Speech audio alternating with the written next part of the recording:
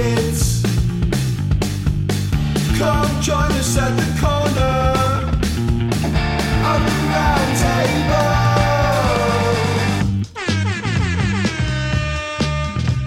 With Connie, Ted on Cobbs and the Oracle.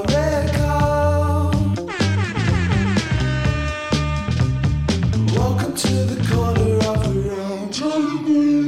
And welcome to the corner of the round table for Thursday the 18th of January. Now, it'll be a little bit different tonight, guys, given the fact that it is off-season racing. So I went through, had a look at a lot of the form on Saturday, and I really couldn't find a thing that I liked at all three metro tracks, So we'll touch on a few, but I've got a few for tomorrow on Friday that I'm pretty keen on. So, usual weekend review. I've got two horses to follow. One was a very obvious one. And then we've got two at the Sunshine Coast, one at Canterbury, one at Cranbourne last night. And then we've got the $100 strategy. So weekend in review, so it was a full strip out for, I guess, the plays that I usually follow. I was lucky enough to have a couple of out wide plays and ones at odds that did give me quite a decent profit for the day, which was great. So in terms of my plays, it was 15 units out for a return of 0 units, unfortunately. So Boom Talk, which was the one I tipped on the podcast at around the 20-1, ended up getting backed into $5 favourites on that race, and I was lucky enough to have quite a decent win on it. Hatchet, I thought, was quite plain given the map favours that I thought he'd get, and he just ended up being too far back. And Rothfire, as we said on the podcast, I thought he was beaten by the barrier and the weight advantage that he had to concede to other horses. I thought, given the fact that he had a real torrid run in transit, and for him to stick on for fourth, I thought it was quite enormous, and he had to concede, I think, close to 9 kilos or 8.5 kilos there to Boom Talk. King of Sparta was simply awesome. I did have concerns with that barrier and where he'd end up, and J-Mac just navigated that from that rail perfectly. He was enormous. He was just a simply class above them. I thought Hard to Say was very good. Finally got clear in that last 200 metres and really rocketed the line. So I think if this horse is staying around in these summer months, I think it could pop off a race here or there. Baller was simply outclassed. He was actually beaten there by Hard to Say. Interesting enough, King of Sparta is probably one of those great Magic Millions horses because he's won 3 different races now in 3 consecutive years. Storm Boy in the 2-year-old Guineas was simply amazing. I thought Tommy Berry could not have ridden Highness, which was one of the plays, any better. He parked up just behind the speed, got the split where he needed to be, and Storm Boy just kept kicking on and kicking on. And it's probably widely televised that Storm Boy's time was 1.5 lengths quicker than King of Sparta's run, and he's an open class, probably a Group 2 sprinter. So pretty awesome. There was quite funny chat on Twitter later that day after people throwing around the Cox Plate next year, which will be quite interesting for him as a 3-year-old. But let's just wait and see. He is by Justify, who is one of those new stallions on the scene, and he did stretch out to around the 2,000 metres in his career, and he won the Triple Crown there in America. I'm intrigued to see what happens moving forward with a lot of these 2-year-olds, and I think, in my opinion, Stormboy probably has cemented himself as Golden Slipper seed number 1, closely followed by his stablemate in Shangri-La Express. So pretty keen to see a couple of these 2-year-olds get off around the summer heading into that autumn carnival. It was a really terrible thing to watch in that 3-year-old Guinea, seeing what happened to Sydney Bowler. It's just one of those things that happens when you've got big crowds, a lot bigger than what the horse is used to. You've got a really hyperactive colt with his nuts there. You've got big fields, so it takes a while to load the horses, so it's inevitable that some of them are going to get quite fractures in the barriers. It was just a freak accident that he managed to get himself stuck under there. He was just so glad that he managed to escape injury-free, or from what reports he injury-free, just a bit rattled and a couple of abrasions on his lower limbs. So really, really good. I did make mention of VC in my thing, and I thought his trial was enormous, and I saw a lot of the pros actually tipping him or giving him a chance, and he was just simply plain. I went through and looked at the stewards report. He just was pulled up. I don't think his action was right, but I don't think there was any kind of issues or concerns identified. Awesome to see Martin Harley get up with a banding, particularly after he had that career-threatening neck injury back early last year, I think it was. So it was good to see him win, and now he gets a free ticket into the All-Star Mile in the autumn.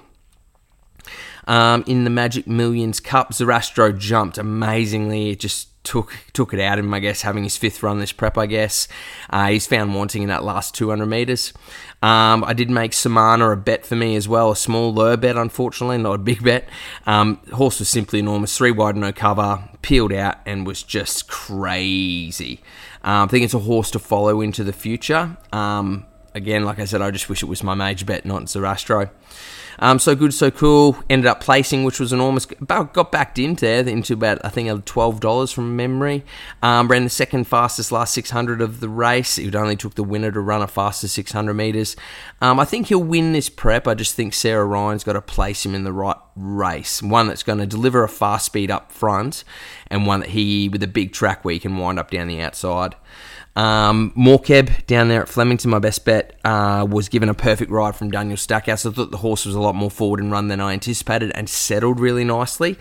Loomed up at the top of the straight and then was just overhauled by horses better than it. So I think now if they keep him at the mile, keep the horse at the mile, I think it'd be a good chance. But maybe you drop it back slightly in grade, I don't know. $100 strategy, unfortunately, went down. I think we had a loss of $68, but the place with So Good, So Cool, the roughie, was really good. So the rest of them were quite shit house, and I think if I had my time again, I probably wouldn't bet on those horses that I had. In terms of horses to follow, Naval College, obvious one there. I think it was the Summer Cup or the Christmas Cup or something it was called. It broke the long-standing 2,000 metre record held by one of the greats in octagonal by 6 lengths. Now, that is no mean feat and pretty enormous to do. So you're probably not going to get a price about the horse heading into the autumn for those staying events, but he's one that I think is on the rise, and he's a really, really good horse with a good engine under him. Now, the one that I think people will miss is the horse called the Ritz. Now, that was in the race that was won by Samana, with Zarastro, Far Too Easy, and a few of the other very, very good Queensland horses. The horse's run was simply enormous. Now, he was dragged back by Robbie Dolan from barrier 16, and if you go back and watch it, he came down the widest alley and he actually tracked through Far Too Easy, who I thought would have a better finish on him. Now, the horse was awesome. I don't have Queensland sectionals, which is really disappointing, but I would love to know what his final 6, 4 and 2 were, because he was flying. He crossed the line with Far Too Easy. He beat home Zarastro, who was very fancied, and Lock Eagle, who won the Ingham, and he ran 5th. So he's one to follow. I'm not sure again where he's going to be going this prep, but it was an enormous run. I think he's in for a good one wherever he ends up. Now, like I said, unfortunately, this weekend is very lackluster, and the only horse that I would consider talking about is Ray Magnerio there at Flemington. I think it's in the 7th race. Now, it's actually a really good race. You've got Jungle Jim, who was very good last weekend, but I think Ray Magnerio, with his straight track experience, he's drawn outside where it's probably more favourable. I think he's going to be a great chance. The one that scares the shit out of me is Dehorned Unicorn. Now, it's widely televised that I'm a big Joe Pride fan, and Blake Shin's been booked. It's just whether or not this horse is going to handle the straight, and if barrier 2 is going to be a bit of a worry for it. But I think from a betting perspective, I think Ray Magnerio is a great prospect, but Dehorned Unicorn, bringing that Sydney form, Joe Pride form, really does worry me. So that's about it in terms of a Saturday bet for me. Now, I will touch on one that's dual nominated that I really like, but we'll touch on that soon. So, like I said, a bit different tonight. I've got 4 Friday tips. So I've got a really good best bet. I've got a second best bet. I've got one at value, and then I've got a roughie that you can go. So bet accordingly, but the $100 strategy involves these 4 horses for the weekend. So the first one I want to touch on is Sunshine Coast Race 1. So this is a horse by the name of I think it's pronounced Luvaci. So I've made this horse a bet actually back on the 17th of December. It was originally scheduled for the Friday, which I think was the 15th, and then got pushed to the 17th. Now, this horse I think it's a very, very good horse, and it's just been really unlucky this prep and run into some quite good horses. So at its second start, it ran into the Party Spirit, where it ran second, who's quite a good horse. At its third start, it ran behind Secret Statement, who's won twice since. Lamiro went round behind Vanquished in the Wave Day and was far from disgraced. Milton Road has then gone on to win his maiden very convincingly down there at Mooloolaba at about I think by about 1.5, 2 lengths. And then he did start $1.60 in a BM58 at Murwillumbah.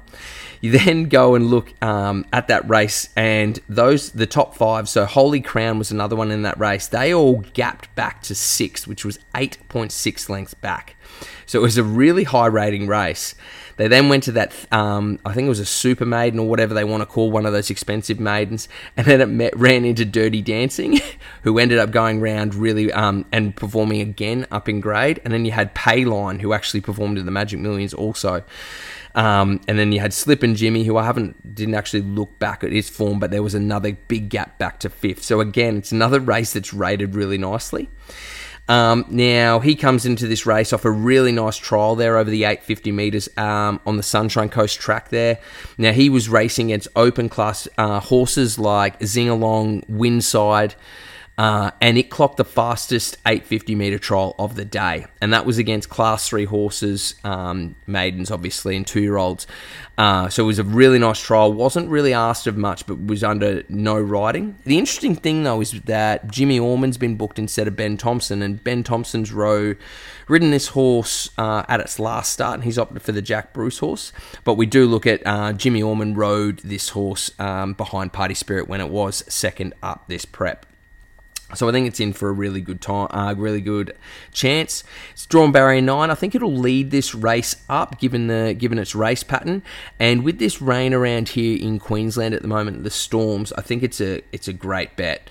I'd be putting 5 units on personally, but you bet accordingly to your confidence levels, your own research, and all that. Now the next one I want to touch on is Sunshine Coast Race 4. Now this is the best roughie of the day for me. So I've taken $35 about this horse, just got it after odds open, and the horse is by the name of Candy Raider.